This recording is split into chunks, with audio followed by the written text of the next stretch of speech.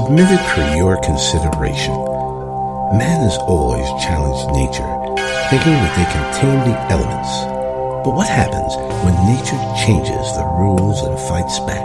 This is a Nature vs. Man 2 for One Literary License podcast episode, exploring science fiction and horror, and weighing the outcomes of a dying planet, with your co-hosts Keith Chalco, John Wilson, Vicky Ray, and Jesse Foltz.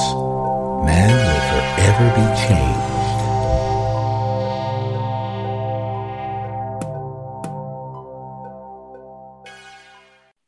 Hello, welcome to Literary License Podcast, and today is our Nature vs. Man, and we're discussing Ticks from 1993 and Stung from 2015. And before we get started, let's find out who's with us. First, we have Joe Randazzo. Hello, Joe.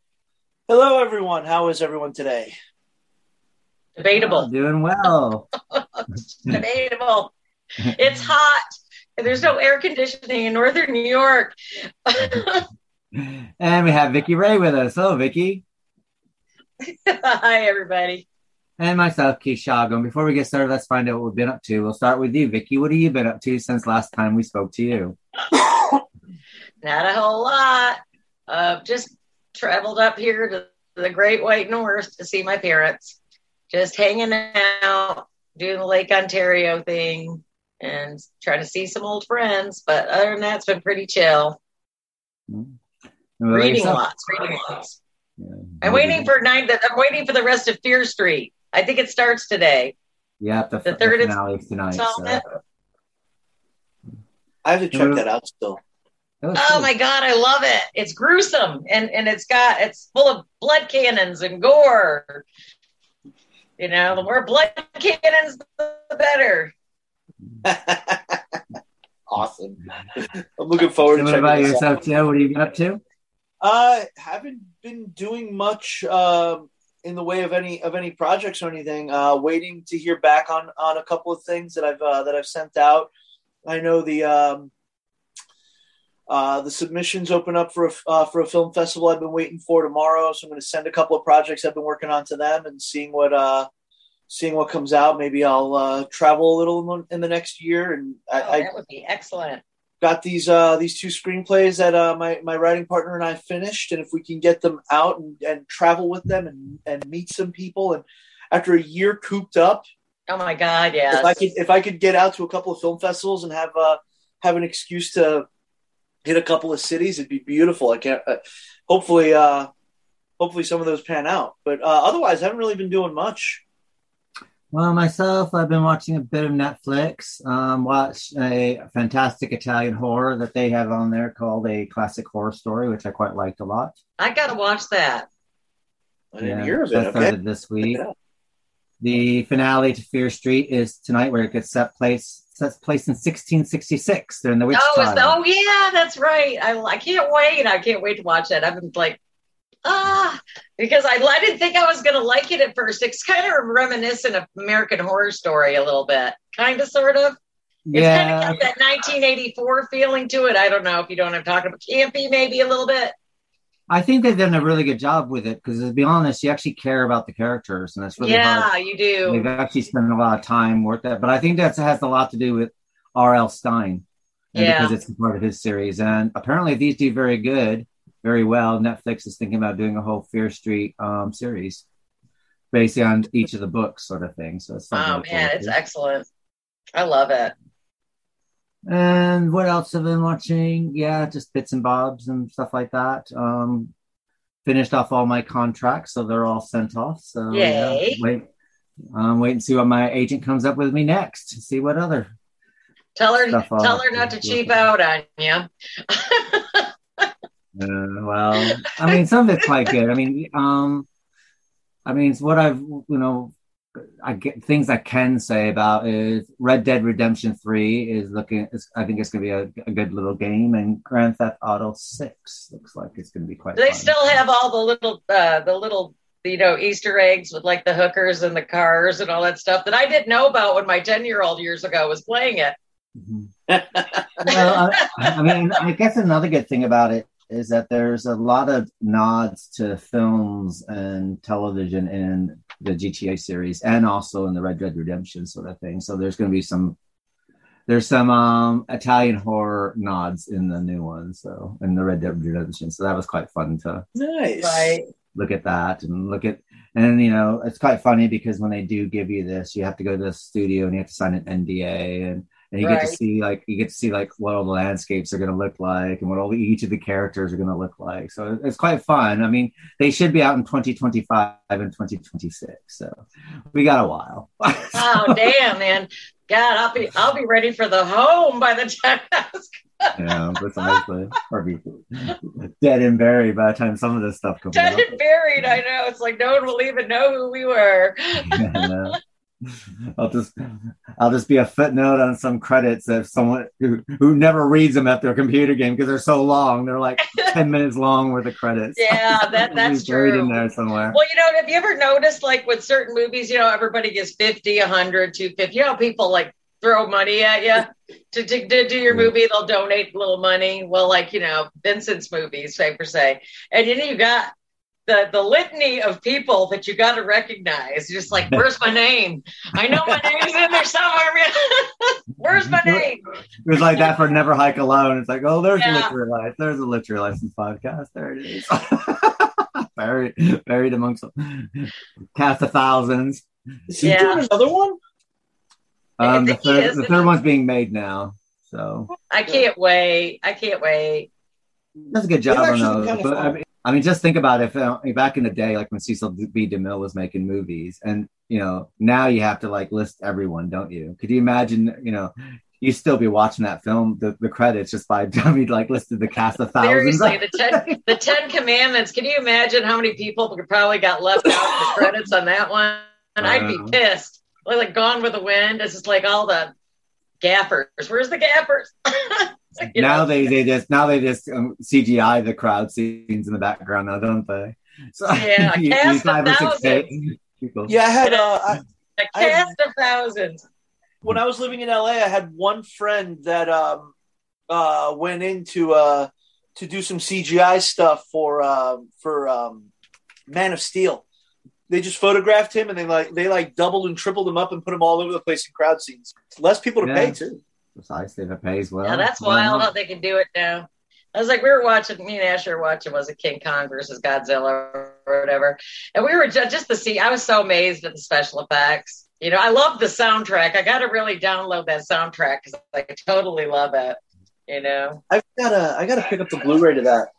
I'll send Shanta my digital copy because her little girl actually we were hanging out the other day and we went into Target and Shanta's 2-year-old makes a beeline straight for the Godzilla toy and grabs it, and I was like, well, I can't say no to that.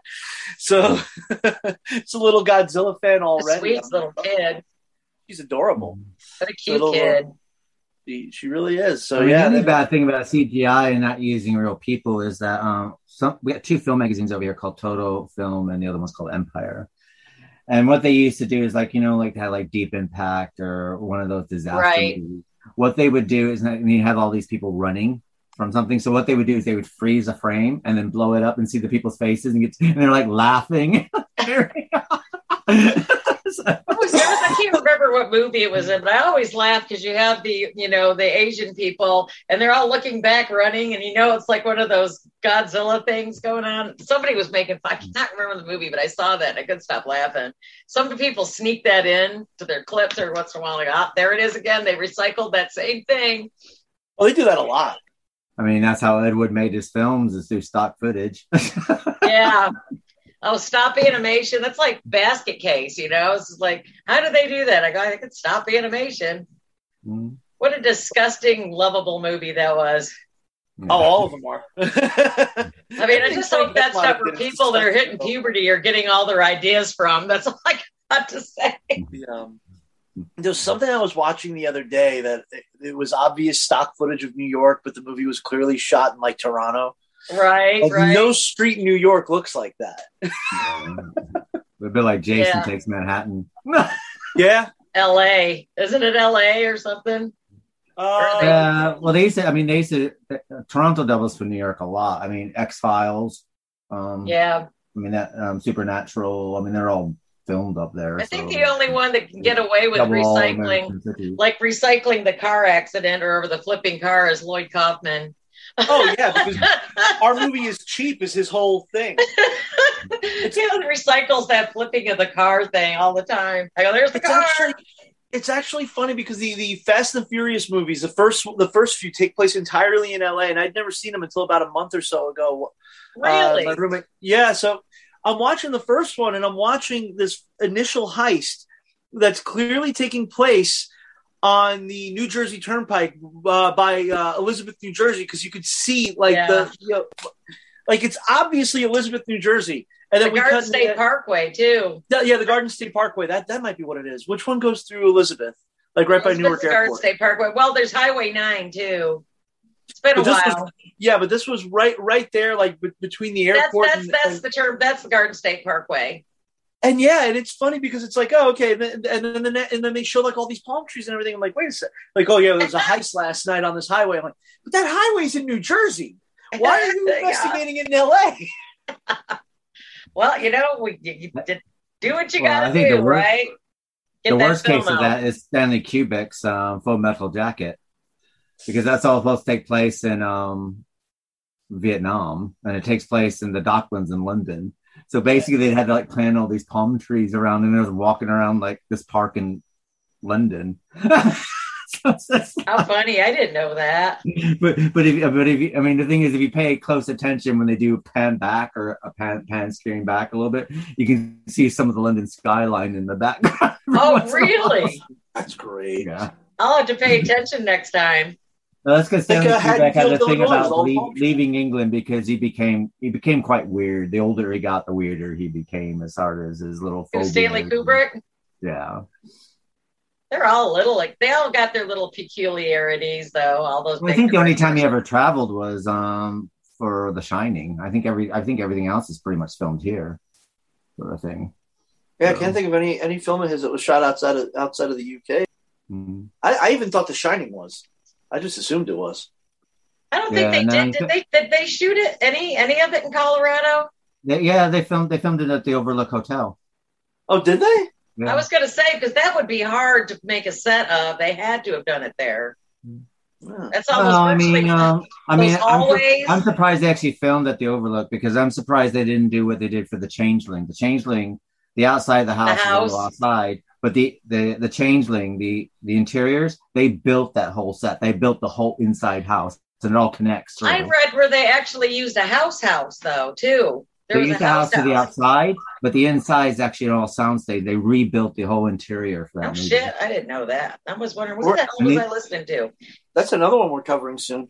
Yeah, we're covering Changeling in season 5. I can't wait. I love that stuff. I love that movie, so yeah, it'll be cool. I know. I don't know anybody that doesn't. There's a really like good Blu-ray of The Changeling out now that has a really good documentary about how they built the sets. And oh, really? I would love to see that. The Shot Factory release, or? Yeah, I think so, yeah. Yeah, I still have my old DVD of it somewhere. Yeah. It wasn't so much. It wasn't gory. It's got a booklet with it as well. It's got a really good booklet as well. It wasn't so much the gore or anything, but God, the Changeling was just intensely scary. And they did such a fantastic job with it. I don't think anybody but George C. Scott would have pulled that one off. He just was so believable. Yeah, he's a great actor, but then of course he did do a few bumpy movies there, like Firestarter and yeah. Well, he always had Pat, but his actually is quite decent. So he's a strong actor. He's still alive, isn't he? No, George C. Scott passed away. Yeah, I don't keep up on these things.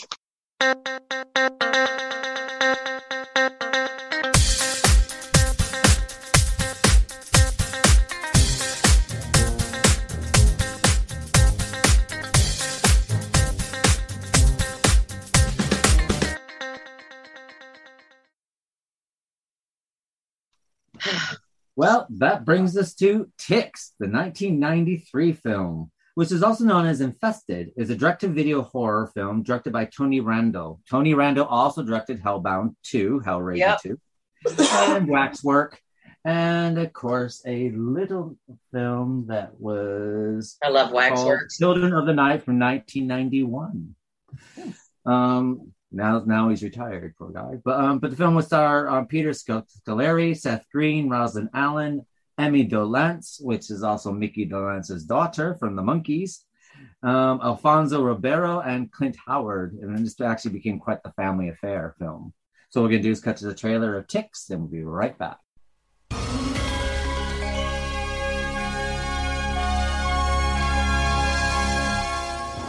Come get your bags, guys. This place looks worse than the projects. It started out small. It's got measles bumps. It's a tick. Vampires of the insect world. A part of Mother Nature's wonder. What is so inspiring about bugs and insects and snakes? But then they grew. Don't move. There's something on your back. Get off now! And grew. Just don't touch it if you don't know what it is. Don't touch it, it attacked me. Unimaginable. Ticks do not get this big. Unthinkable.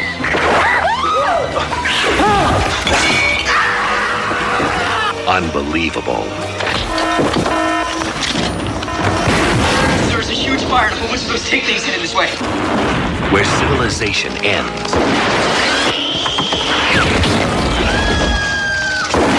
The nightmare begins. Everybody get upstairs!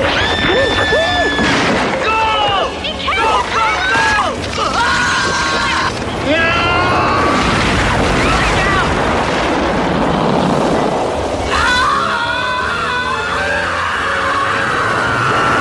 Ticks. It's not nice to mess with Mother Nature. Hello, welcome back to the Literary License Podcast, and we're discussing Ticks from 1993. And Vicky, what are your thoughts of Ticks? It was disgusting. I loved it. I don't know. I don't like arachnids of any form, and especially ones that like are bloodsuckers and their head gets stuck in your skin. That's like a double whammy right there. Mm-hmm. I mean, I got a kick out of the characters because it was really campy, though. Did y'all think it was campy? Oh, hell yeah. That was the fun of it. That was the campiest I've seen in a while.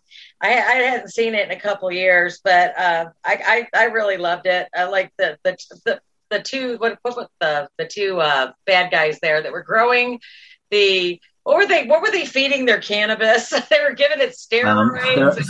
Steroid fertilizer. Yeah, steroid fertilizer. It's like, what do you expect? You know, if you're going to feed stuff that, you know, you're going to get some of the local wildlife involved, you know. So, but I mean, they were disgusting. I mean, and their ticks are disgusting anyway. You ever looked at one under a microscope or a magnifying glass? I didn't even know until a couple of years back they were part of the spider family, and I'm not fond of spiders. They give you Lyme disease as well. That too. They're the cause of Lyme disease. And the worst thing about it is, once they're in you, you can't pull them out, because if you pull them out, their head lives inside you and it curls itself inside you. So you have to actually take a match or something hot and hit them with it. And that's the only way. That way they pull their head out of your skin, and then you can pull them off. And they're just feeding in your blood. We got some of those nasty little pests in Texas, and they're just. Yeah, my first the first place I lived in Illinois was by a forest preserve. So yeah, we would get ticks all the time. It was disgusting. I've never had one on my personal body before, but I've seen people who are walking around and one on their forehead, didn't know it was there. It's like, oh man, should tell them. It's like, yeah. His body's filling with blood. I mean, I've seen poor dogs, like dogs that have been just out in the wild, and I mean, just blood bags hanging off of them. You know, you have to call somebody. Saw these poor babies. Like, God, what a disgusting parasite. If you want to discuss people, it's one of those things you can do is make a movie about large ticks. You know, I felt sorry for the dog. Why did we have to have a dog kill, though? Why? I'd rather don't kill the dog. In both movies this week, too. I know. It's like, quit killing dogs. I could care less about anything else. People can die all they want. Children and dogs are off limits.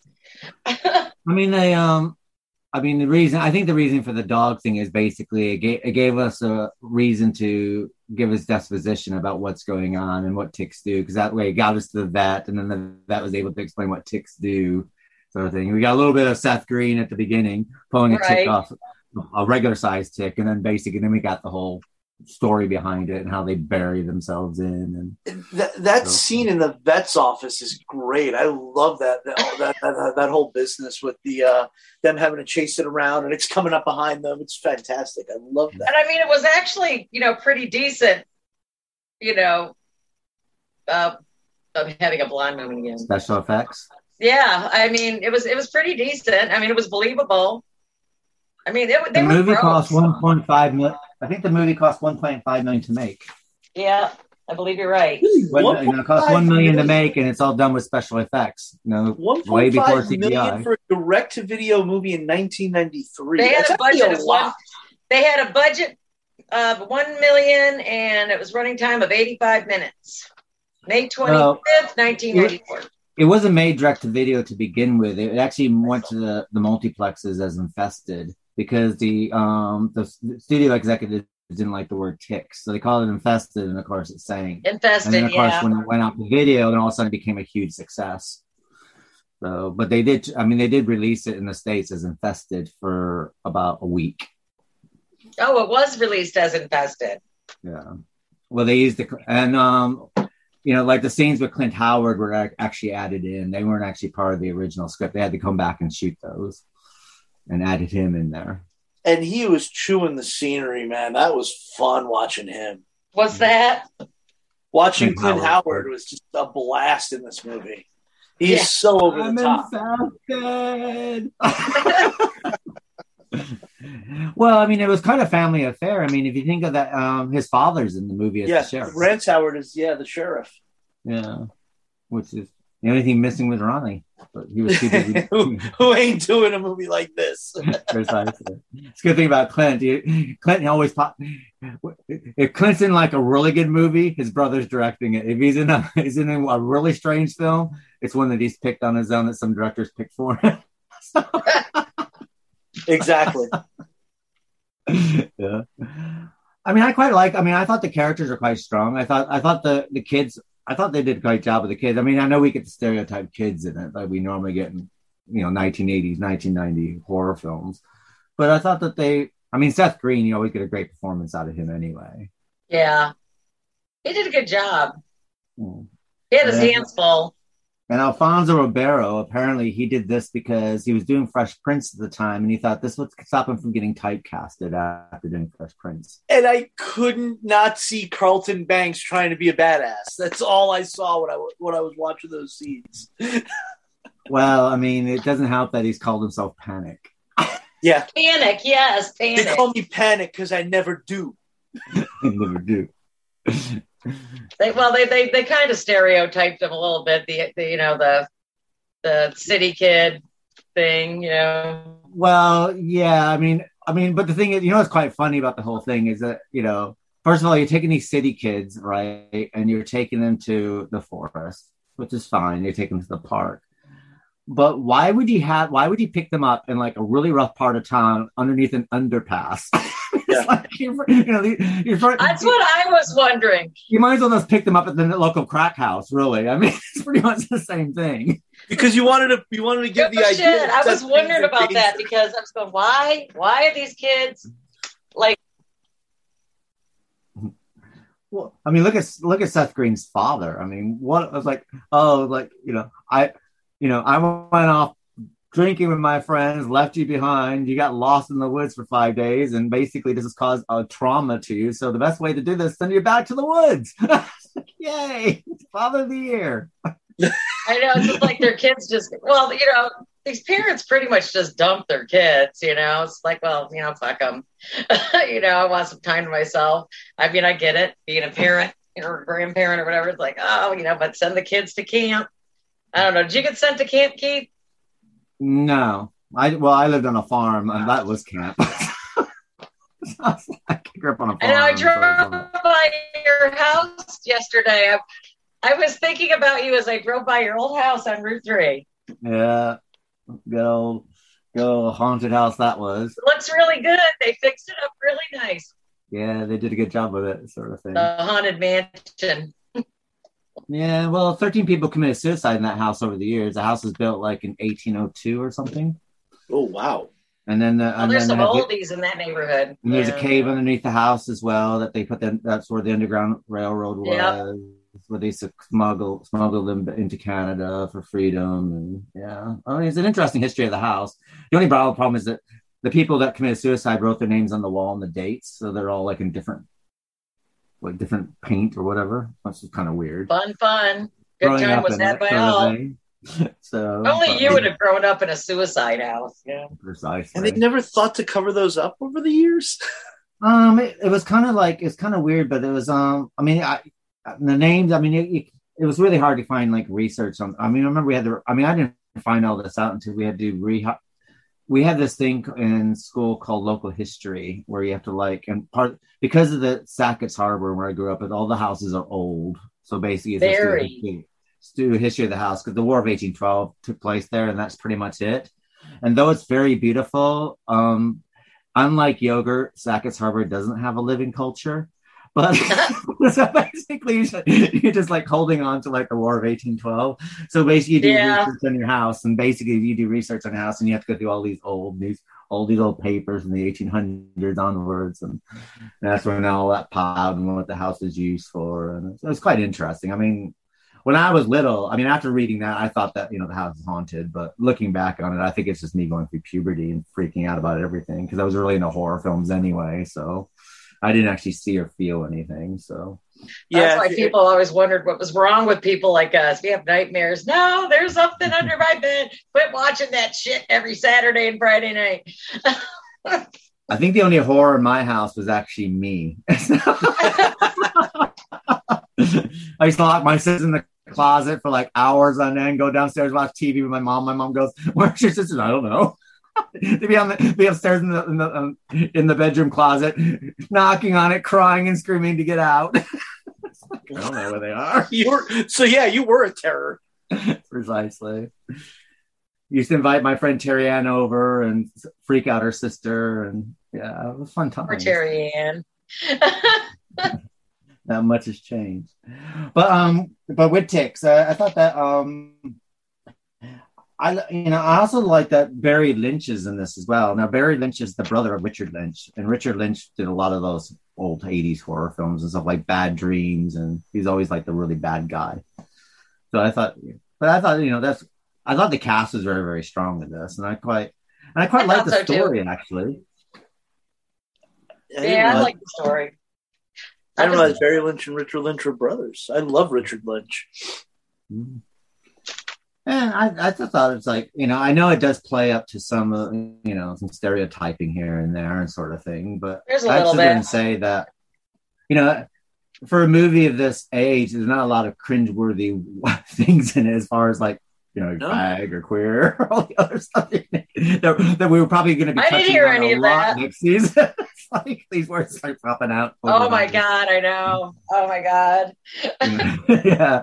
And women being, sexualized and everything like that. We're going to get a lot of abused. a lot of breasts on show because it was the 80s.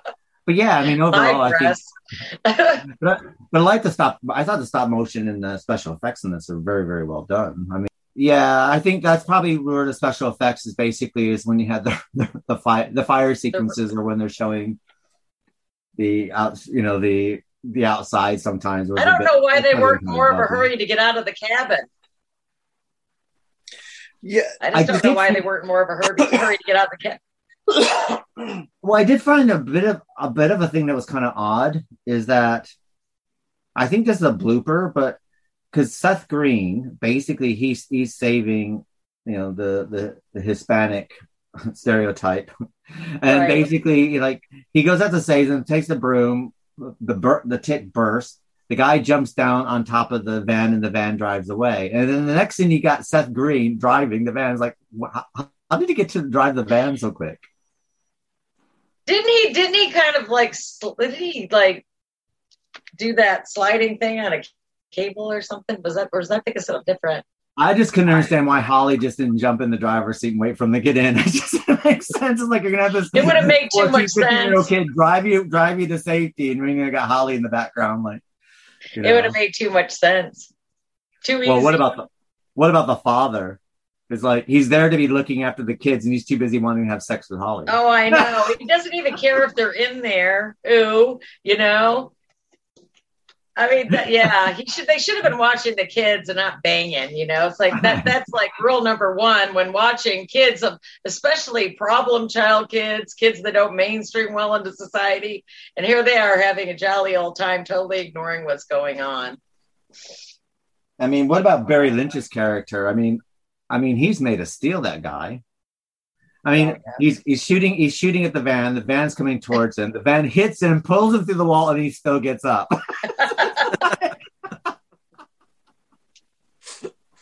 Like, oh. That adrenaline when your life's in danger, man. You just get right up.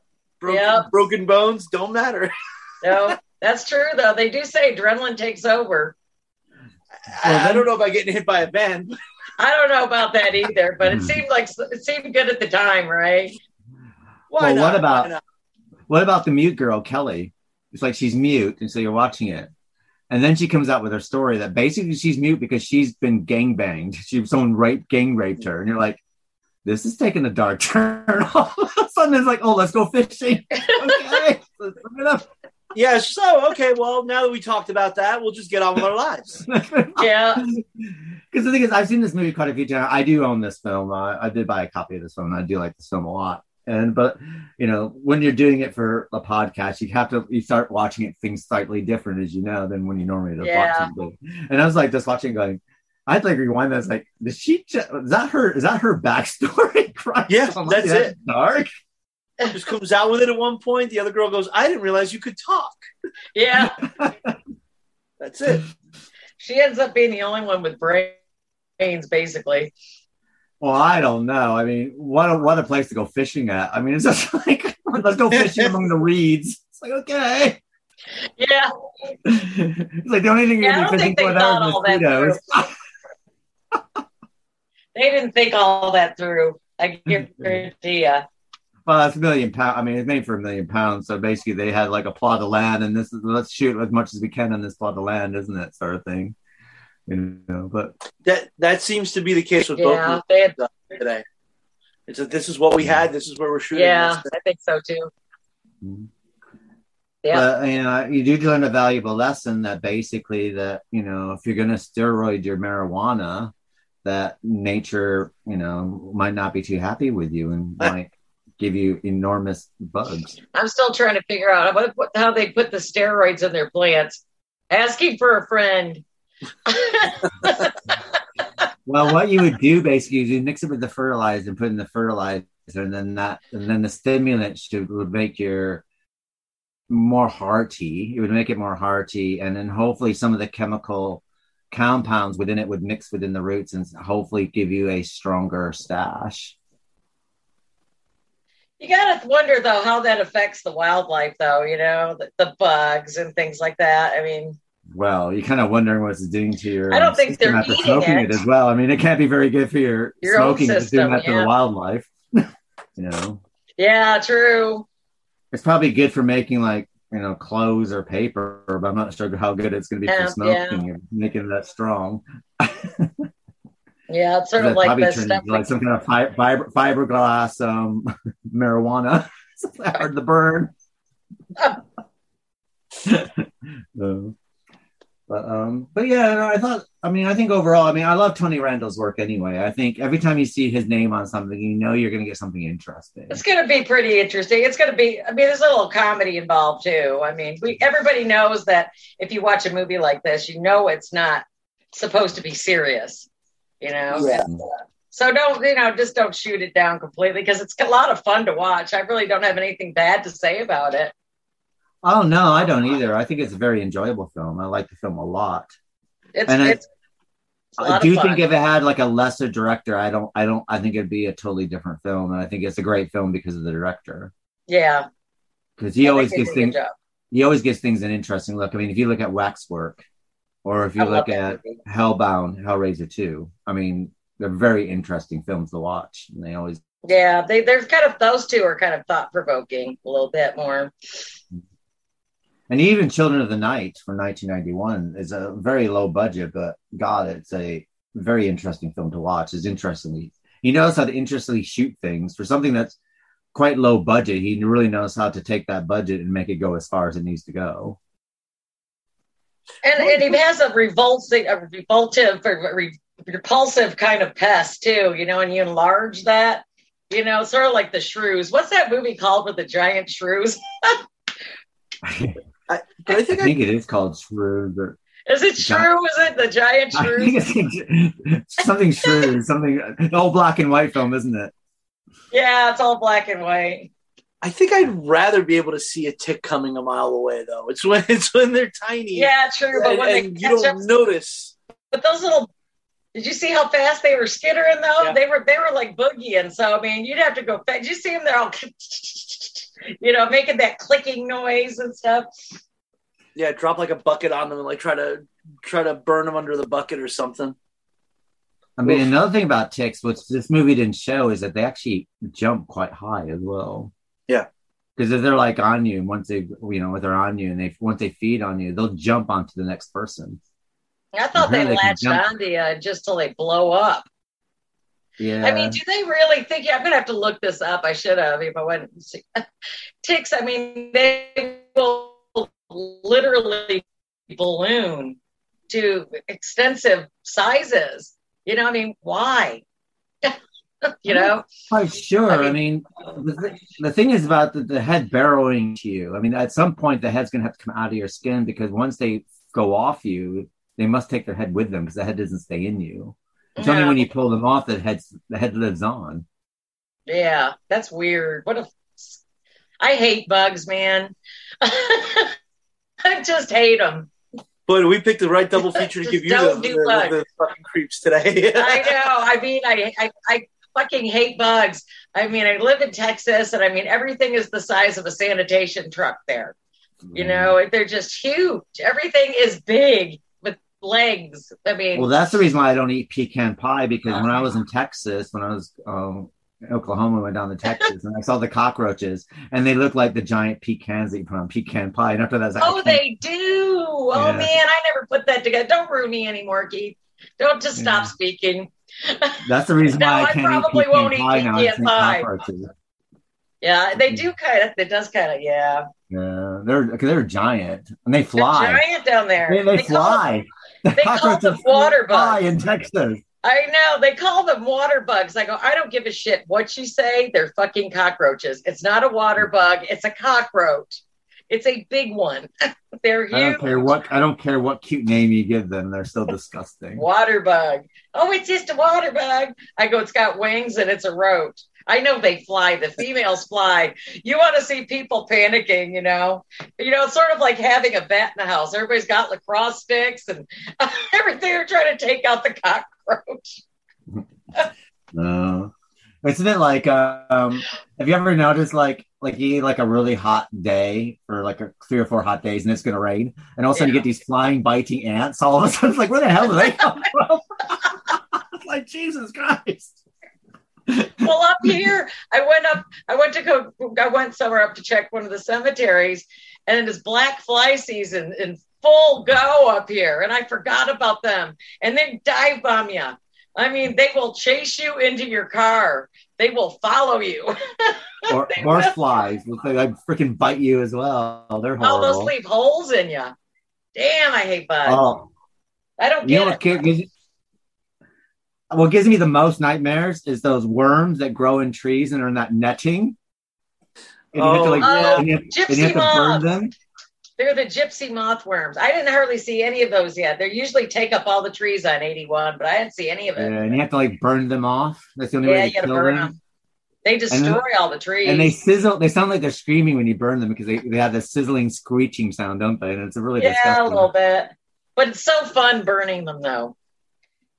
Yeah, it is. But it caused me nightmares when I was younger. I don't know. I don't know. If I see them, because you just see them all growing inside this webbing pod thing. It's just like, ugh. I know, it's disgusting. You don't know what's on the inside. It's nasty. That's why in Texas I always have a lighter and Aquanet. I will torch anything that's over an inch. I don't care. You might be killing the ozone, but at least those bugs are dead. Fuck the ozone. I got a cockroach. Vicky doesn't go anywhere without her lighter and her I do not. Aquanet. If No. there's no bugs, she's Got the teasing Aquanet me. wherever I go, man. I just need to buy a bunch of chickens so they'll eat all the little bastards, you know? Mm. Yeah, no, insects are quite disgusting. But yeah, I remember Certain ones. I like praying mantises. praying mantises are cool. I mean, they mate and eat their husbands, so that's quite interesting. That's the best part about them. They Yeah, got it going on. and I like the way they look. What I don't understand is why the They always look guy just stands there and let her do it. I don't understand. I mean, that's an interesting case study in biology. Yeah, but it's because he's in the middle of having sex with her. She does it while they're having sex. Yeah. It's not like they're having sex and then Yeah, he's moved in and then she decides to eat them. It's like it's in the course of the action. He's in there like a dog, like stuck inside her, so he can't go anywhere. It's like she's like grabs on. I know. They just sort of like bypass all the foreplay and the choking and just go straight for the jugular. Precisely. It's like, fine, I'm pregnant now. I'm going to eat you. I'm happy. No entrapment there. No.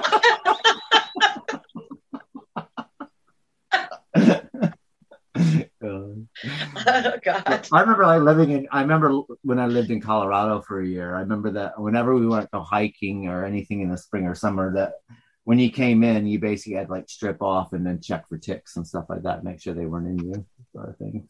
So and you get out the old match, run the match, light the match, and hit it and watch them pop off you. Yeah. When I used to spend summer consistently, there were a lot of ticks around there too, and my mom was super protective because of them. Like I was like 9-10 years old, or 11, 12, whatever year we went. But yeah, she was on high alert for ticks because coming in from Brooklyn, it's not really that big a deal. But we were like in the countryside in Italy, so don't pet that dog. Don't you dare pet that dog. You're gonna get ticks all over you. In Italy?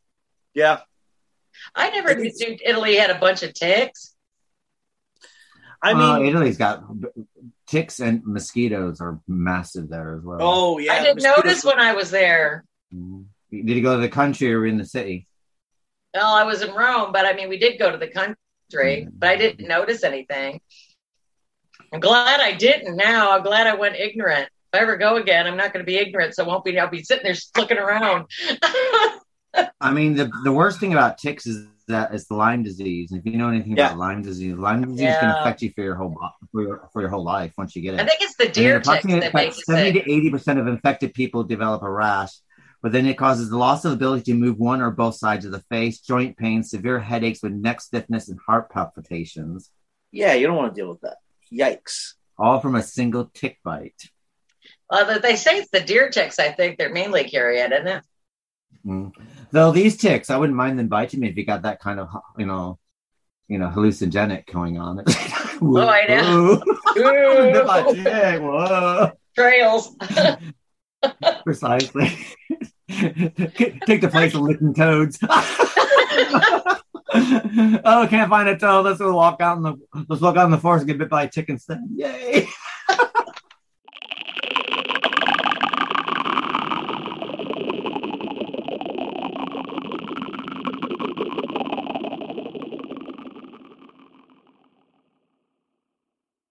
So, Joe, I guess what we'll do is do our final thoughts of ticks. What's your final thought of the film? Now that we've all gone on our tangent. Well, before we even do that, I had messaged Kevin Tenney, the director of Night of the Demons, because he had made 2 movies with Amy Dolenz, and I just wrote to him, forgive me if I've asked you this before, but what was Amy Dolenz like to work with? Doing a podcast on the movie Ticks, and he said she was a doll. That's why I made 2 films with her. Cute as a button. So apparently Amy Dolenz was a doll to work with, according to Kevin Tenney. So cool. I like Ticks. It's like you said, it's at least interesting, and the effects are great. The performances are over the top, especially Clint Howard. Clint Howard is so amazingly over the top that I couldn't look away. Yeah. I absolutely liked it. I know, Clint Howard. You gotta love it when he shows up in a movie. It's like, it's going to be some shit. Oh yeah. Oh yeah. Oh hell yeah! It's gonna be. Clint Howard. Yeah. It's gonna be glorious. You know it is. It's fantastic. I absolutely love watching him. There's some fucked up shit ready to come. Yeah. Well, if they started murdering beautiful people, he'd be the last to go as well. Not pretty, is he? It kind of reminds me. Also, Silent Night, Deadly Night 4, I think was the one that Clint Howard was in, where that had a lot of bug stuff in it too. So I was kind of thinking about that movie while I was watching this too. But yeah, it's a fun little movie. I joked immediately when I was watching it. I think I messaged both of you guys when I'm trying to buy Carlton Banks as a badass, and I just can't do it. But yeah, it's a fun little movie to watch, and it's quick too. It's a breeze. It's like 80 something minutes, 85 minutes. Yeah, it's a breeze to watch too. So it's if you guys haven't watched it, check it out. This was a fun little movie. I have to sit there and say though, it is hard to be a badass when you're wearing MC Hammer pants. The MC Hammer pants. Can't touch it. Do do do do. Yeah, that's gonna be stuck in my head again. He's like wearing MC Hammer pants, and then the top half of it was dressed like New Jack City. So he's stuck between the two worlds of the 90s. Kept expecting him to break out into "It's Not Unusual," though. Yeah. Oh my God, yeah. What about yourself, Vix? What are your final thoughts of Ticks? I thought it was a lot of fun. I mean, it's not believable, but that's what's so fun about it. It's usually the special effects were great. The actors were great. You kind of got vested in the characters, and Clint Howard, in the beginning and everything. I mean, it's a fun movie. It's disgusting. That's why you got to love it. I mean, nothing just revolts me or repulses me more than insects. So, insects, I mean, I pay attention to them. It's like, God, I hate them already. But it was a great movie. I mean, it was fun. I mean, they did a good job on it. I love that was your first word description. It's disgusting. I love it. Well, it was. I don't even have anything else to say. It was disgusting. The more disgusting, the better. But it was gross. Because bugs are gross. Blood-sucking bugs. Large blood-sucking bugs. It's a pretty heinous topic. I thought it was legit, so I loved it. I quite like Ticks. I also like it because it has practical effects as well. I mean, this is something that's going to slowly disappears after 1993 as well due to CGI, and it's quite nice seeing him. I like the performances. I like the way the ticks move. I thought they were very clever, the way their little legs move and how they did that. And even the giant tick at the end was fun as well. And I don't know. I think it's was that the extra nice to have large a film tick? that you just put on, watch, enjoy it, get grossed out, have a couple little jump scares, and just have a good time. It's a good one to get your mates around, have a couple beers, a couple joints, I suppose, get along with the marijuana storyline that goes on here. And we forgot about the extra large tick. We didn't mention the extra large tick, the mother of all ticks. Yeah, I mean the extra large tick. That came out of what's his name's body? Carlton Banks. Panic. Yeah, Carlton Banks, who they don't really put any credits for anywhere. Well, to be honest, this idea actually sprung from the guy who did the special effects. It was just his idea, and then within 6 months, okay, let's shoot it. It was a quite big turnaround, and I think they've done a fantastic job. I mean, you wouldn't think that this movie only cost $1 million to make. Think about it, in 1993. Considering 3 years later, Titanic would cost how many billions? Oh, God, I don't even remember how much that cost. That was in 95? Yeah, that came out in 95. This is 94, I think. 93. 93? Yeah. So if you look, obviously, by that time, £1 million didn't go very far. No shit. I thought they did a good job. I mean, they did a lot with it. Yeah. And the giant tick, I mean, coming out of the body and stuff like that was so disgusting and revolting. And I thought they did a really good job of especially making the body spread apart as his person. Yeah. It was disgusting.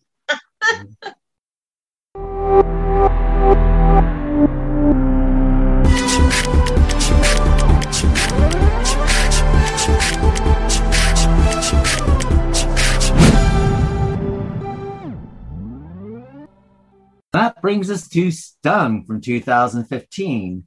Stung, or Sei werden die Statuen, is a 2015 German-American independent science fiction horror comedy film directed by Benny Dietz, written by Adam Arstey and starring Matt O'Leary, which we know him from Frailty, the little boy from Frailty, Jessica Cook, Lance Hendrickson, Clifton Collins Jr., Cecilia Pallado, and Eve Slatner. What we're going to do is cut to the trailer of Stung and be right back. No joke. Do you want to hear it? Not really. What is a bee's favorite movie? No idea.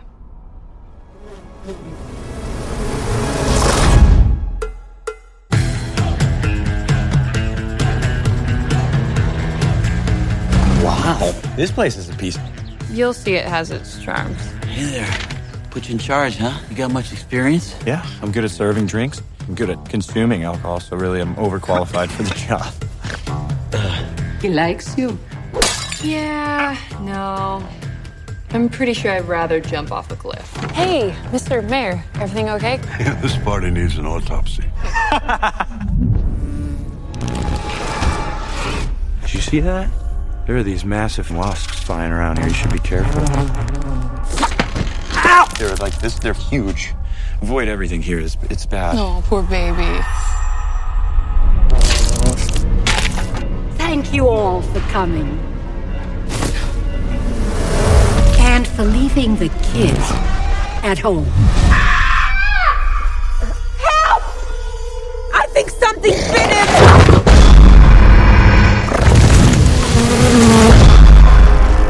Get inside right now!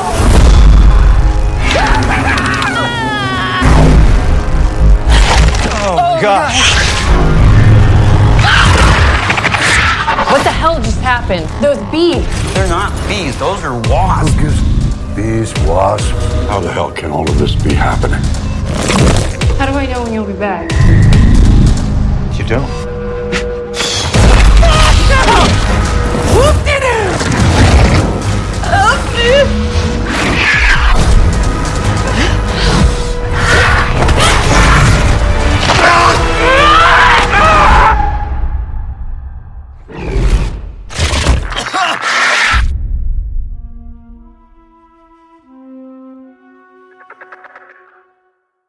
Hello, welcome back to the Literary License Podcast, and we're discussing Stung from 2015, starting with you, Joe. What are your views of Stung?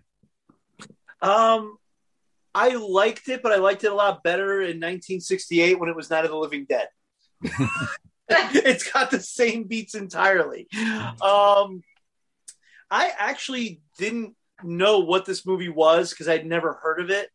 And when I saw it, I was like, okay, is it like some awful sci-fi channel movie that's just, and no, it wasn't. It's actually pretty good. It was not what I expected at all. I expected it to be something along the lines of like, you know, Sharknado or Dino Croc or something like that. And this was a lot better than I expected it to be. Again, kind of likable characters for the most part. Yeah. I mean, about like 20 minutes in, you start to realize this is going to be Night of the Living Dead because they're gonna like all just get holed up in the mansion and fight the invading hordes of giant wasp creatures that are popping out of humans because they're using the humans to nest. It seems like, yeah, it's a fun little. They're like tarantula. They're like tarantula hornets. That's what they do. If you like, well, I get disgusted. Google tarantula hornets. Yeah, they're bloody disgusting. They're a real hornet. Basically, what they do is they're parasitic wasps, and what they basically do is when they put their stinger in you, they're actually planting their eggs in you. Yeah. And disgusting. Then what happens basically is if you don't know about it, you don't pull the stinger out. Then what basically happens is that your skin starts giving birth to all these baby wasps. Yeah, and it happens. Ooh. It doesn't happen to people too often, but it does happen to animals in certain areas, like cows and stuff. You just have to watch out for it. That explains the ending. Mm-hmm. Yes. Yeah, the cowbells and I was like, are they carrying cows? All right, that explains that. That was the thing. Yeah, that was pretty funny. I had to do a double take. I hadn't seen this one before. If I did, I forgot. Mm-hmm. No, I had never seen it. I was like, this is actually a lot better than I thought. I watched it with my roommate. He's like, that was better than it had any right to be. I was like, yeah, it really was. Yeah, yeah. Especially what's the name? I can't place his name here in my notes either. The guy that had like the wasp head right here. Kristen Collins Jr. Yes, yeah. That was the actor. I don't remember his character. And the wasp is just like, what was that reminiscent of? I'm trying to think of what movie that was. What movie was with the two-headed guy? It's an old movie. God, why can't I remember that? The guy puts the head on the other guy. He's a black guy, and the other guy is a racist. He's a white guy who's a racist, and he puts the black man's head on the shoulder. And he goes, yeah. It's like a really bad film. Oh, my God. Yeah. Oh my God! You want to talk? You gotta watch it, Joe. It's so up your alley. When I find the title, I'm gonna find it because it was one of those movies. It has to be seen. It just has to be seen. But that's what it reminded me of. And the wasp was like kind of dictating his central nervous system, I guess. And he was, that was disgusting. That was just anything, any kind of parasite that gets in your body.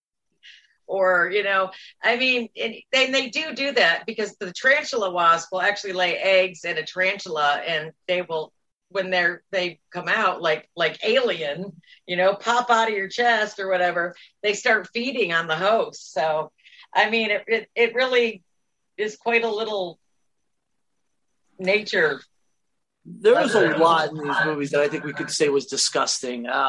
This was another bugs. Anything sticking their stinger in your body and laying eggs right there, that is about the most fucked up thing I could think of today. It's like, no. But it was fun movie though. I mean, you got these, and I was sitting there thinking that was reminiscent of also or the middle of COVID, and so the news is running out of shit. So what do we got to come up with? Mutant giant wasps coming to the United States. Why would anybody even put that story out there last year? The giant killer hornets are coming. Yeah, that was a problem for like a day. Maybe 4 or 5 days. It was a big thing for 4 or 5 days, but everybody got spooked about everything. Everybody's sitting in their house all fucking paranoid and juiced up on beer and marijuana or whatever it is y'all were doing during the lockdown. I was worried about murder hornets. Well, the parasitic wasps are actually indigenous to North America. They are. Yeah. Better not be. I bet you they're in Texas. What they tend to do is they go for like smaller like worms and plant and insects. But if they grew as big as they would here, then they would do damage to the humans if they were bigger. And why did they grow big? Because of the fertilizer. Which if you look at the can, or fertilizer. If you look at the canister, the fertilizer was called trioxin, which I think might have been a little nod to Return of the Living Dead, probably intentionally.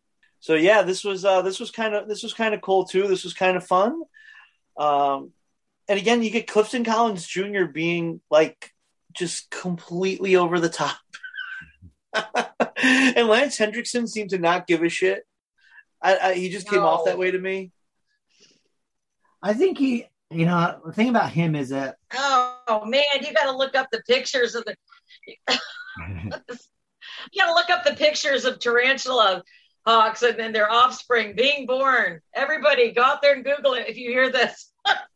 God, nasty. Well, I mean, what they do basically is when they plant their eggs and when the eggs grow, it basically makes the whatever that's going to explode. And kills whatever that's laid its eggs in. So that's what they do, sort of thing. I mean, the garden pitch for Stung is Garden State versus Aliens. That's the elevator pitch for Stung, sort of thing. What's that? I said the elevator pitch for this is Garden State versus Aliens. Right. Now, I have to sit there and say it's good to see Matt O'Leary because I always thought, I mean, when I saw him in Frailty, the Bill Paxton film that he directed, that little boy in there, and I thought he was brilliant. So it's good to see him as an adult. There's something very charming and likable about him. That's what I quite like. Yes, the cast is very likable, and I like the romance between those two. That she's the boss, and then he's a little bit of a screw up, and then and what develops there. And I thought that was quite nice to have that as a central little theme there. But I have to sit there and say that when the mayhem does take over, it does take over very quick and furiously. You have like this kind of a slow build up, and then bam, it hits, and then it's nonstop from there on out, sort of thing. So It's just all those hornets start flying around at that party, and everybody's just getting stung to death. And they're not thinking of just running in the house. A lot of them are sitting there trying to swat away these like dozens of wasps that are coming at them, and like they're outnumbering you. They're going to get you. I have to say though, with wasps are horrible, because the thing is, if you ever disturbed a wasp nest or anything like that, they're relentless. They don't like zoom after you and you run away. They stalk you. They go after you. I don't know what it is about them, but they're vindictive. They're very aggressive. They are. I don't know what it is. Like, if you ever tried to swat, if you don't kill one, if you're outside and you don't kill a wasp, and if you ignore them, they're fine. But as soon as you start swatting at them, that's it. They're after you. Yeah, they keep coming back. Precisely. They will come after you. We have these like big red wasps in Texas. Like, if you put them up against a quarter, they're a little larger than the quarter. And I mean, I've been outside and go, look at the hummingbird.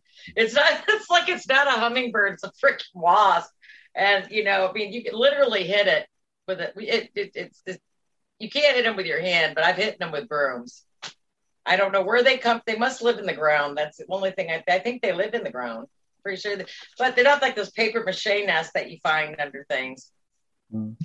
But I mean, to make a horror movie out of something that's so aggressive, it's got to work, because that everybody has a natural instinctual fear of bees and stingers and wasps and everything. So, and then they have that one scene, that stinger is going to go in her eye. And I'm just the eyeballs. That's the one thing that upsets me in campy films is the eyeball stuff. I don't do eyeballs. Then you got a killer hornet trying to pierce her eye with it's like, no eyeballs, but it is.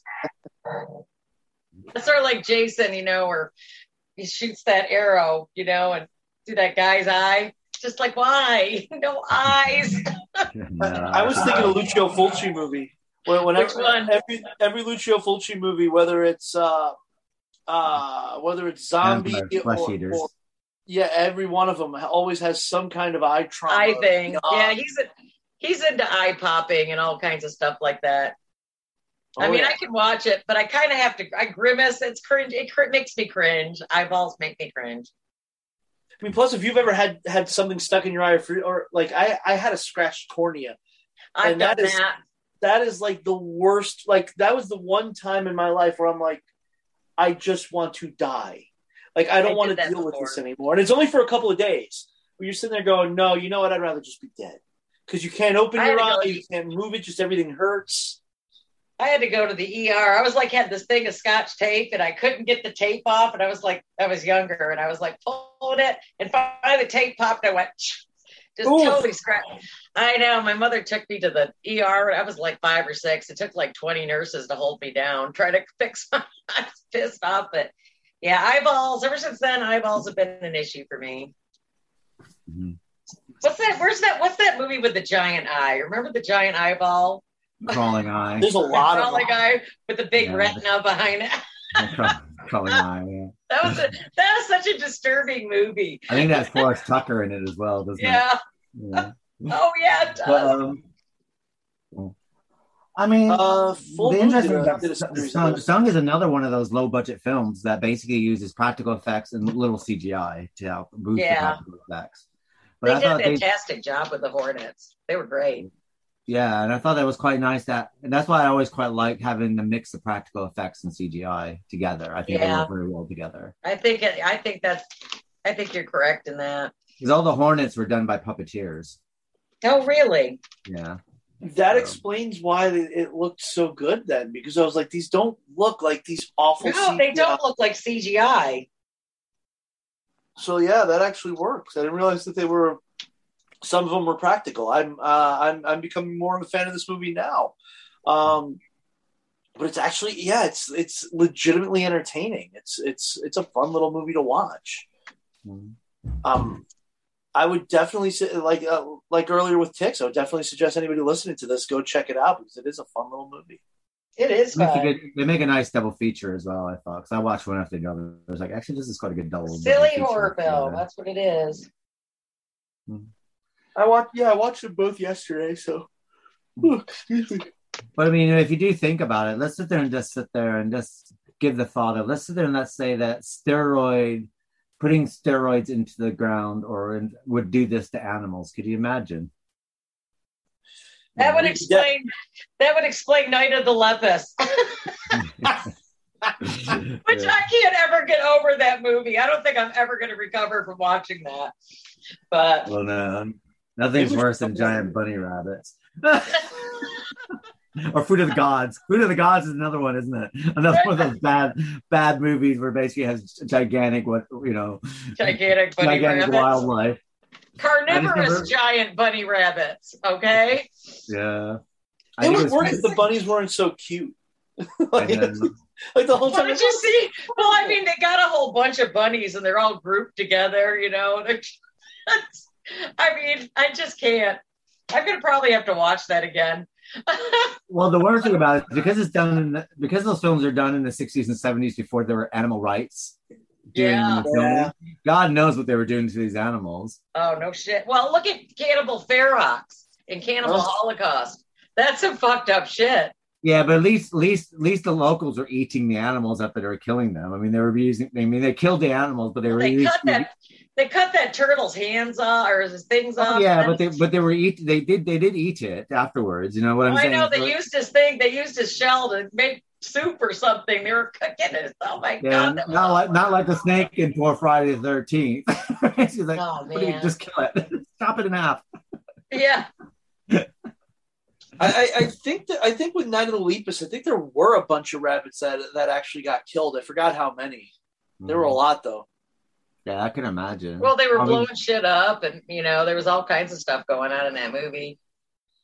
Well, even when you watch stuff like Willard or Ben, and they set all those rats on fire, they probably are just because it was before CGI, so they probably were setting those rats on fire. Well, yeah, think of the movies of the 30s and stuff. What movie did we cover with a werewolf and they used a hyena for the werewolf? What was that movie? It was old. Oh, was it? Well, maybe I'm thinking of Nosferatu. Yeah, I'm thinking Nosferatu. One of those films where they used a hyena for a werewolf. Yeah, because they couldn't find a wolf. So they get a hyena. Well, I mean, it is before the internet, so people didn't go and start searching. That's true. They wouldn't have known the difference. I guess if you're like small town nowhere, I guess unless the encyclopedia salesman came to your door, you probably would have no clue. Yeah. Watertown, 1932. Did I send you guys that clip last week when I was watching Devil Dog, The Hound of Hell? And there was a scene where like the maid of this family is like warning them that the dog is pure evil, and it cuts the dog, and it's like this cute little puppy that's just like sitting in a basket, and he looks up and they're playing like this dramatic music behind it. And I'm like, that's supposed to scare me. He's a killer. He's a killer. He's a Yorkshire Terrier. He's a killer. I remembered backing it up and picking up my phone. I'm like, I gotta show people this. I was wondering what the fuck you were watching. So what is he watching? I went down the rabbit hole because I'd been researching Curtis Harrington's The Old Dark House. I'm sorry, James Whale's The Old Dark House. And Curtis Harrington was the one who kind of like rediscovered it in the 60s. Like he made it like his life mission to find a copy of that movie because it was considered lost. And I was like, yeah, let me go. I remember watching a couple of Curtis Harrington made for TV horrors from the 70s that I kind of liked. And I saw that Media Blasters had just put out Devil Dog, The Hound of Hell on Blu-ray. I'm like, I remember liking that. Let me order it. And then I watched it. I was like, I mean, it's fun, but it's a fun little movie. It is a good little movie, but the scenes where like they're trying to make you fear this cute little puppy is hilarious. There's just no way. I'm gonna have to go back and watch that clip again. I don't remember if I sent it to you. If I didn't, I'll send it to you after this. Yeah, do so, because I want to see the killer puppy. I've never seen a killer puppy before. Didn't he do like Curtis Harrington? Didn't he do like Who Slew Annie Rue? Yeah. And yeah, he did a lot of and those. What's the Matter with Helen and Killer Bees and Yep. Yeah. A He used to lot get all of these those old movies. Hollywood actresses out of retirement and put them in horror films, sort of thing. That seemed to be his thing in the 70s. Like he would get these old like 30s and 40s horror actresses and do a new movie with them. But he was a pretty solid director. Unfortunately, he seems to be forgotten by time. That's sad. Yeah. Well, I mean, I love Who Slew Auntie Rue and What's the Matter with Helen. I love those films. I have the DVD where they basically brought them out on Midnight Drive-In. Oh, the Midnight Media, the Midnight Movies label, the MGM one. Yeah. Yeah. I had that DVD. I don't know if it's still in my locker or not. I gotta check my storage. I quite like this film, actually. I liked a lot of his films. But yeah, how do we get off on this tangent now? Because we were talking about Night of the Lepus. I think we've gone from giant wasps to devil dogs. I think what happened was we were talking about little animals on steroids and then Night of the Lepus, and then that's what started. Where did we get off track like this? Yeah. So, but yeah, I mean, I have to sit there and say that I think that this film's got a lot going for it. I do think that if it came out at a different time, I think it probably would have had a bigger audience. The first time I saw this, it was Shudder. It was one of the Shudder premieres a couple of years ago, and I saw it on Shudder, and I watched it on Shudder. And go, God, this is really good. And then I couldn't place the guy in it. It's like, God, I know him. And then basically it's like, oh my God, it's the kid from Frailty, because I love Frailty. Frailty was one of my favorite films of that year when it came out. And it's sad that Bill Paxton didn't actually make another movie after that, sort of thing, because I thought he was a pretty good director, sort of thing. But, I don't remember much about Frailty. I remember I liked it. I remember I rented it on I love VHS. Frailty. Yeah, I do remember liking it. That's what he's like, a religious fanatic in that, right? Well, it's kind of a disturbing movie because he's killing people that are like pedophile. He sees people that have actually committed sins like pedophilia, rape, murder, and he's going to he's going to take them out. And then you got two sons. One son believes that he is that the dad is the messenger, and the other son doesn't believe that he is. So you're never quite sure if he is or not. It was Dexter before Dexter. And then of course you get the big flip at the end sort of thing. The ending totally drew me. The ending really drew me. Yeah, but it was very, very clever. But I just remember the two kids in that were like fantastic. I mean, they were like fantastic. They did a fantastic job. Excellent acting. And then it's like you never saw them again, and then all of a sudden, and then he appears here. He's like pops up in this, yeah. He was really good. He was in that James Wan movie. Shit, the Death Wish type movie that James Wan did with Kevin Bacon. Yeah, he was one of the gang members in that. Matt O'Leary. He was. Shit, yeah, I think he was one of the gang members, actually. Yeah, I'm since now realized is like, when I looked him up that he's actually appeared in a lot more things that I've seen, but I just didn't actually recognize him. He probably, he's just got one of those faces. He probably might have slipped through the cracks when you're watching a movie, you don't realize you're watching, kind of thing.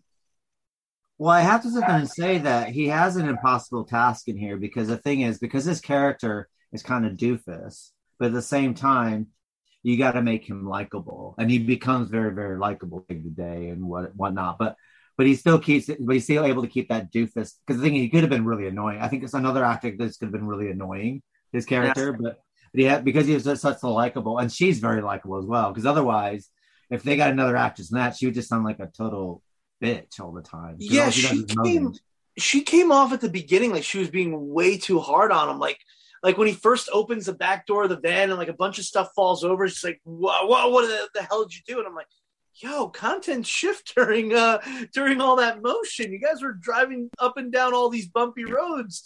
When he opens that door, stuff's going to fall out. It's going to happen naturally. Yeah. I thought at the beginning she was kind of hard on him, but then, she kind of grew on me too. You kind of start to get the sense of what, she's trying to, she's living in her father's shadow kind of. So they made everybody kind of likable, which is, I also did not expect in this movie. No. So I was really expecting pleasantly the surprised. ending. No, that either. They're having sex in the ambulance. Fucking in the ambulance.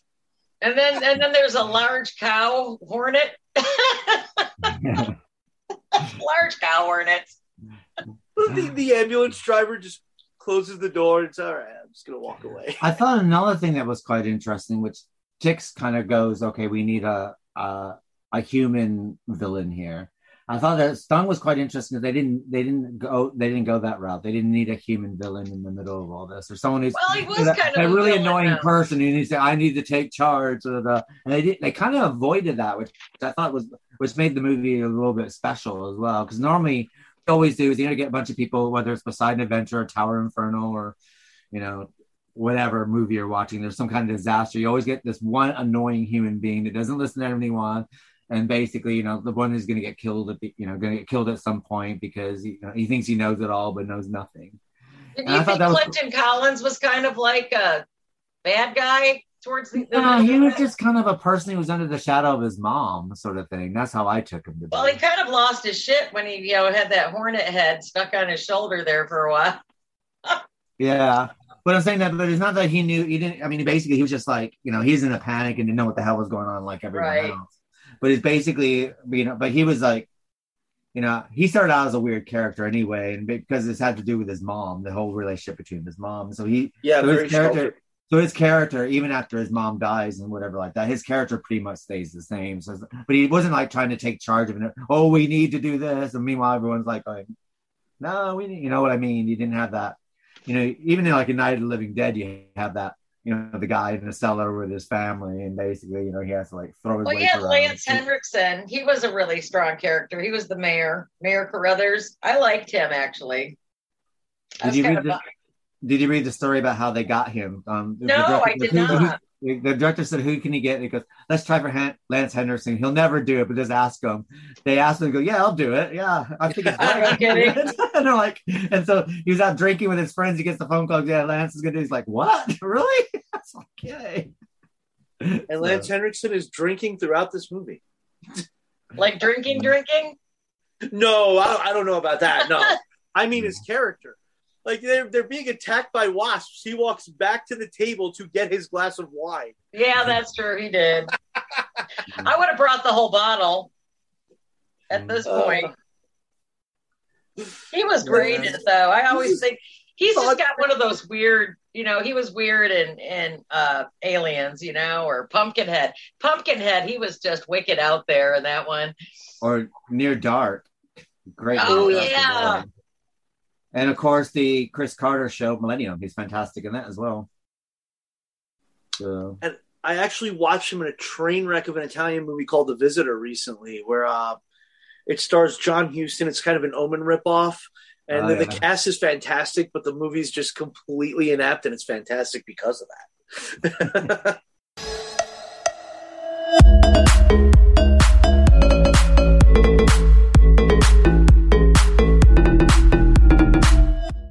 So, Vicky, what are your final thoughts of Stung? It's disgusting. I loved it. I mean, if anything's gonna get you going, is bugs. I'm telling you couldn't pick a better subject to gross me out. Is bugs. I mean, who isn't revolted by pests? Sometimes like cockroaches or snakes or whatever. Reptiles don't bother me, so like they just don't. So next month, hornets. Huh? So next month with Godzilla, you'll be fine. I'll be fine with Godzilla. I love Godzilla. I mean, everybody needs a radiated iguana in their house. But, it's a lot of fun watching movies like that. They're not realistic, and that's why they're so fun. And then you get people in here, that you have people that have good the big names, and for whatever reason, they decide to throw in and do it. So it's always entertaining. They're unbelievable. But like the giant wasp nest, was that in the house? Did they make a giant wasp nest in the house? And there's like tunnels with wasp nest in it. Yeah, and they're coming down the thing. Yeah, I think so. I think they did. They made a nest in the house. But it's a lot of fun. The characters are fun. You kind of get invested in the characters once again because the characters are just incredibly crazy and fun to watch. Oh, you just reminded me of towards the climax where she's lighting the what do you call it, the burners for the catering thing. Oh yeah, like she throws it on top of the other pile, and it cuts to one of the wasps who's like actually like looking at it as it drops onto the others, and I burst out laughing at that. I was like, I can't. Well, they did such a good job with them as they're puppets, it's like, like actual, handheld, material making these scenes along with CGI, and it just made for a great combination. I mean, it's a lot of fun. I mean, I don't know how you could like movies like this. It's just fun. She's trying to elbow a flaming wasp, but she just keeps hitting it, and nothing doesn't hurt her at all. I know that the wasp that was stuck onto the car. That wasp, like Keith says, they will chase you down, and that wasp was totally on fire. How is it still alive? I mean, really. And how is it not hurting her? This giant flaming wasp, but she's just hitting it with her elbow, and like it's not burning her at all. Just nailing it. I know. What are your final thoughts, Joe? It was campy, goofy fun. It was campy, goofy fun. The thing that stuck out to me was how the first like maybe 2/3 of it were basically Night of the Living Dead, everything down to when Ben and the others leave to get the truck. That we have that scene here too, where Matt O'Leary leaves to go get the. So it's fun. It is a fun little movie though. Like I said with Ticks, if you just want something to just entertain you, and again, I think this was kind of short too. I think this was only like 85 or 90 minutes also. So yeah, they're both kind of a breeze to watch. They're really quick. If you're looking like for just a couple of movies to just kind of throw back some beers with your friends and just kind of have fun, these are fun little movies that are actually kind of entertaining. Both of them are. So yeah, totally. I loved it too. I absolutely love it. I mean, my views of Stung is I love this film. I saw it on Shudder, and I watched it quite a few times when it was on the Shudder run. I think it's off Shudder over here at the moment. I'm not sure about in the US. I don't think it's on here either. I haven't rented it.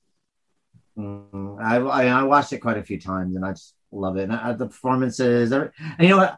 I think with this and with Ticks, I think what makes it is that I think that the actors are having a really good time while making it. It just feels like everyone's kind of together and everyone's having a good time while they're making this. And it doesn't look like, and it looks like all the actors are not just like actors for hire. They're like invested in it. They're like, okay, I'm game for this. Let's go. And you kind of feel that camaraderie in Stung, and you feel it in Ticks as well. That's what I quite like about it. And it's fun. I mean, it's just like, it's very rare that a horror film that doesn't take itself too seriously. It's either you get something that's very meta, where it's like you got these characters walking around, like like they know everything about horror films, and they have to like recite, the horror story Bible, and it's very rare they just get films where people just get regular characters who are very likable. They just go in and basically something horrible happens and they're fighting to survive and just go for it, sort of thing. There's no winking at the camera at all either, and they keep you just going. And that's what I liked about Stung. Oh, it was fun. I loved it. Well, what's wrong with films like this on a rainy day? No, you can watch it anytime. I actually bought copies of both of these sort of things. So I have copies in my collection. Ticks is extremely expensive right now. I'm hoping somebody. Why is the price up on that? Why is that so expensive? Out of print. Yeah, it's just out of print. So yeah, the people who have it are charging exorbitant amounts of money. Meanwhile, there has to be a way to be able to tape up of internet TV. That there has to be a way. It's on. Ticks is on YouTube in full. Filmwise put it up. It's on Amazon for free. Amazon Prime. It's on Amazon for free as well. Yeah. There you go. Mm-hmm. Stung on DVD is like $5 right now on Amazon. At least last time I checked. It was about $3.99 or something like that. I'm gonna try to find a Blu-ray of it because I think it's I got it on DVD, but so I haven't actually looked. I mean, I watched. I don't know if there is a Blu-ray. Yeah, of Stung or Ticks. Of Stung. Stung. I don't think there's a Blu-ray. I think it's only on DVD. But yeah, it's a fun little movie though. Yeah, I rented it off of iTunes, and I might actually dip and buy the DVD too because it is a fun little movie. Mm-hmm. Yeah, I'm not seeing any Blu-ray. And you can watch it over and over. That's what I quite like about these movies. I've seen Tick so many times, and I see Stung so many times. And to be honest, a week from now, I can still watch them over and still enjoy them. So as well, that's the masterpiece. Yeah, these definitely have a rewatchability quality to it. Yeah, definitely.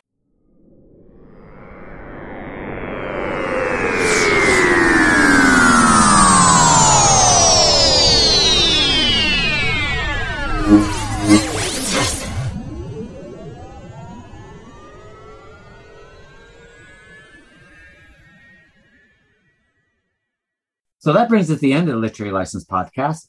Next month will be the end of our Nature versus Man. We'll be doing Godzilla, the original. And, well, I think we're going to be doing the original cut of it. So we won't be doing the American cut. We'll be looking for the original cut of Godzilla. And, of course, we'll be doing the remake, not the Matthew Broderick one, but the one that came after that one. We're going to avoid the Matthew Broderick. That's a no-go for me. I tried. I watched quite a few times, but I can't get into it. I've never been. It's long. It's drawn out. When Godzilla's laying eggs in, Madison Square Garden, it kind of goes down. I mean, it was going downhill anyway, but that's kind of where it started going below ground, sort of thing. Ground hill, yeah. I just didn't like that. He didn't even scream enough. Godzilla's noise that he makes, that big roar. They didn't even roar. He didn't even shoot fire. Well, I think it was done by Roland. What's his name? Roland Emmerich. And he has a habit. It's all about the special effects, not about the story. If you've ever watched any of his other films, well, it doesn't work for him. Not in this film. I didn't think so. Not in that Godzilla. Very rarely works for any of his films, really, if you think about them. But that also came out at a time in the 90s where they wanted to kind of subvert everything. Like they wanted to do a Superman movie where he's never in the suit and he doesn't fly. There's certain things you just can't take away. So, and I think that's what they tried to do with that Godzilla movie. Let's make a Godzilla movie that doesn't really have Godzilla. It doesn't look anything like Godzilla. It doesn't roar like him. Yeah, another thing is you can't make Godzilla and like King Kong. They're not villains. They're not really, no. Yeah. So you can't make them these villains characters because they. The new Godzilla. My favorite scene in that new one was when he jumps up on top and starts clawing his way up on that aircraft carrier. That was like badass. Friggin' best scene. And King Kong sucker punches him. It's like, yes, it was excellent. Fun little movie. I loved it. Well, so that'll be our finale for Nature versus Man. Of course, Dark Shadows and Soap will be coming up. Dark Shadows next week, Soap the following week, and we'll be doing our final classic novels, which will be Moby Dick by Herman Melville, and the film with Gregory Peck. And of course, we'll be finishing off our Dark Shadows, and that'll be the end of season 4 next month. So, and then we'll go on to season 5, and we'll tell you more about that next episode. So it's good night for myself, and good night, Vicky. Night, people. Good night, Joe. Good night, everyone. And we'll see you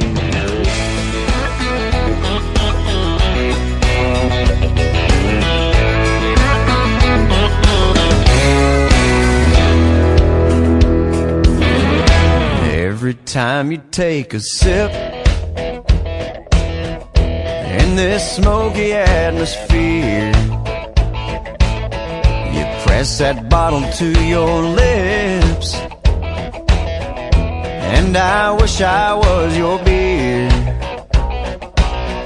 And in the small there of your back,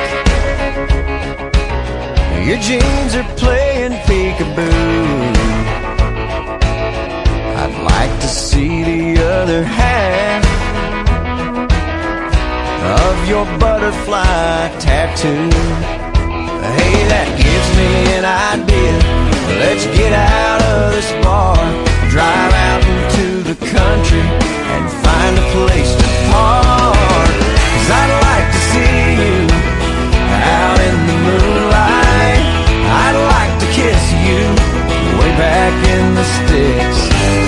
I'd like to walk you through a field of wildflowers, and I'd like to check you for ticks. I know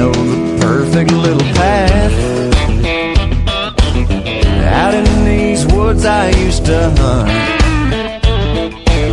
But don't worry, babe, I've got your back. And I've also got your front. I'd hate to waste a night like this. I'll keep you safe, you wait and see. The only thing allowed to crawl all over you when we get there is me. You know every guy in here tonight would like to take you home, but I've got way more class than them, babe, that ain't what I want. 'Cause I'd like to see you out in the moonlight. I'd like to kiss you way back in the sticks. I'd like to walk you through a field of wildflowers, and I'd like to check you for ticks.